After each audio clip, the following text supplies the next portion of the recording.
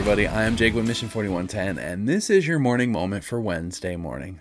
I think one of the disturbing things that I've seen in modern Christianity is the fact that we as Christians have a hard time accepting the fact that other people have become Christians.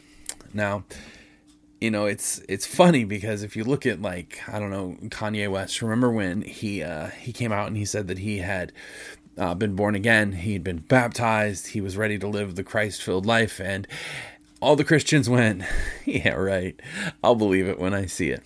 Same thing with Justin Bieber, Shia LaBeouf. I'm trying to think, there's others, but they're escaping me right now. And the problem with that is we put them up on this huge pedestal because we said, well, you're a big name, you're a star, you're going to have to use your powers for good. And the second they failed, we were right there to criticize them. And let's even scale it back a little bit more. If you, as somebody that is a follower of Christ, when you first became a follower of Christ, how did people react towards you? How did Christians react towards you? Did they monitor you? Did they scrutinize you? Did they look at you and say, yeah, I'll believe it when I see it, or there's no way? Maybe you've done it to people in your own life. Believe it or not, Jesus actually kind of had this problem. It's a little bit different for him.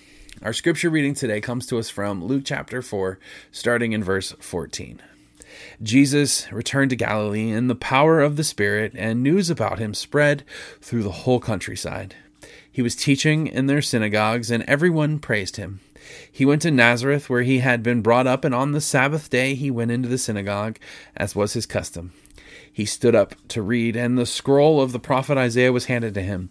Unrolling it, he found the place where it is written, "The Spirit of the Lord is on me, because he has anointed me to proclaim good news to the poor.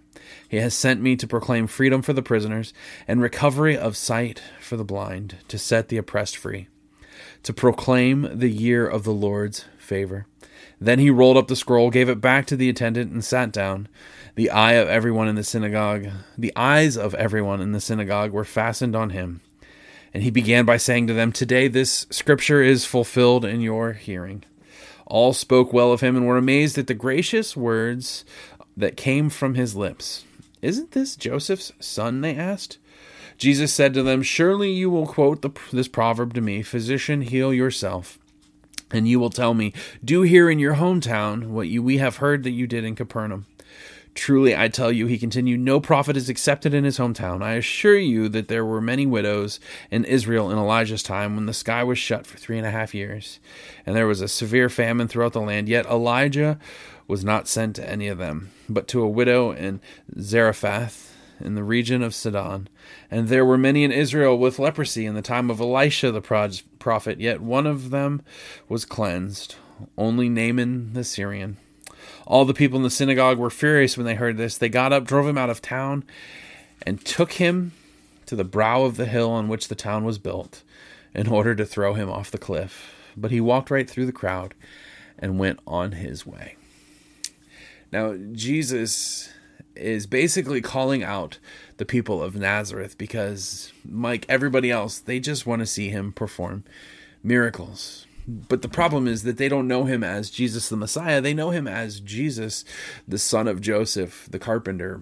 Jesus was probably a carpenter up until the point where he began his ministry. And so they're just thinking, well, this guy's a carpenter that can do good things. He can do miracles and things like that. We want to see him do miracles in order to believe him. But the problem is that they shouldn't have. They should have seen who he was and who he was becoming in order to believe in him.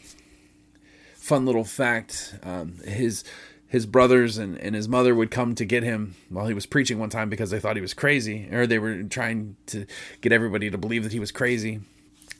And his brother James actually didn't become a believer until after Jesus died and then rose again. It's kind of funny that it took Jesus' death and resurrection for his brother to believe that he was, in fact, the Messiah. One of the problems in Christianity today is that we like to eat our young. We like to hold people that are brand new Christians up to this giant measuring stick that there's no way that they're ever going to be able to live up to. And it's a sad thing, honestly, because what it does is it doesn't help anybody. It just discourages people, and they go, you know what? I can fail without Jesus, so why do I still need to continue to be a Christian? But the problem is that we need to build people up. We need to understand that in our walks with Christ, we are going to fall, we are going to fail, we're going to fumble, and it's just a natural part of living a faith-filled life. And instead of going, yep, I told you they're not really a Christian, you need to go, you know what? I've been there. I've done that. Let me tell you how I got through this. It's amazing how our reputations always precede us, and people will always hold us up to our previous reputations rather than giving us the benefit of the doubt and knowing that we are in the process of becoming new creations in Christ. I can't tell you how many times I've had to answer for the things that I previously done when I was younger.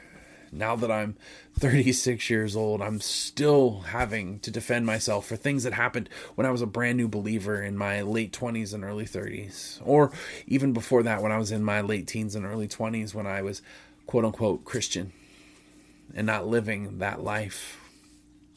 But the thing is that we all have a starting point, and that starting point is never perfect.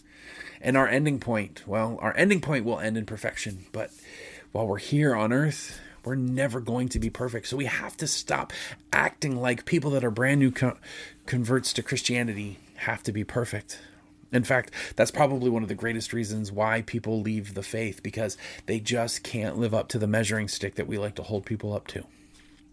And honestly, is it really that big of a deal if somebody falls? Because when they fall, we can look at it as not a moment to shame anybody or to tell anybody that they're not worthy. But we can look at it as a teaching moment to say, okay, you stumbled. Let's look at the scriptures. Let's see what the Bible has to say about this particular stumble that you found yourself in, and know that it doesn't matter, because you're going to be able to move on from this, and then you're going to come out even better. Let's pray. Father God, we do stumble, we do fall, and we have a tendency to hold people to that standard of perfection that only you and your Son Jesus have.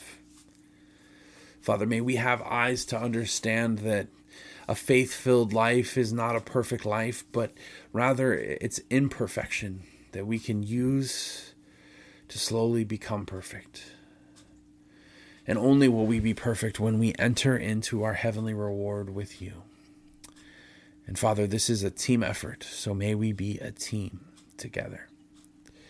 In your name we pray. Amen. Everybody have a wonderful day. We will see you right here Friday morning. Take care. God bless. Thanks, everyone, for listening to the Mission 4110 podcast. I hope you enjoyed today's morning moment. You can connect with us further on Facebook, Twitter, and Instagram. Just search Mission 4110. Also, subscribe to our podcast so that you can listen to our newest messages when they release. For Mission 4110, I'm Jacob Mahaffey. Take care, and God bless.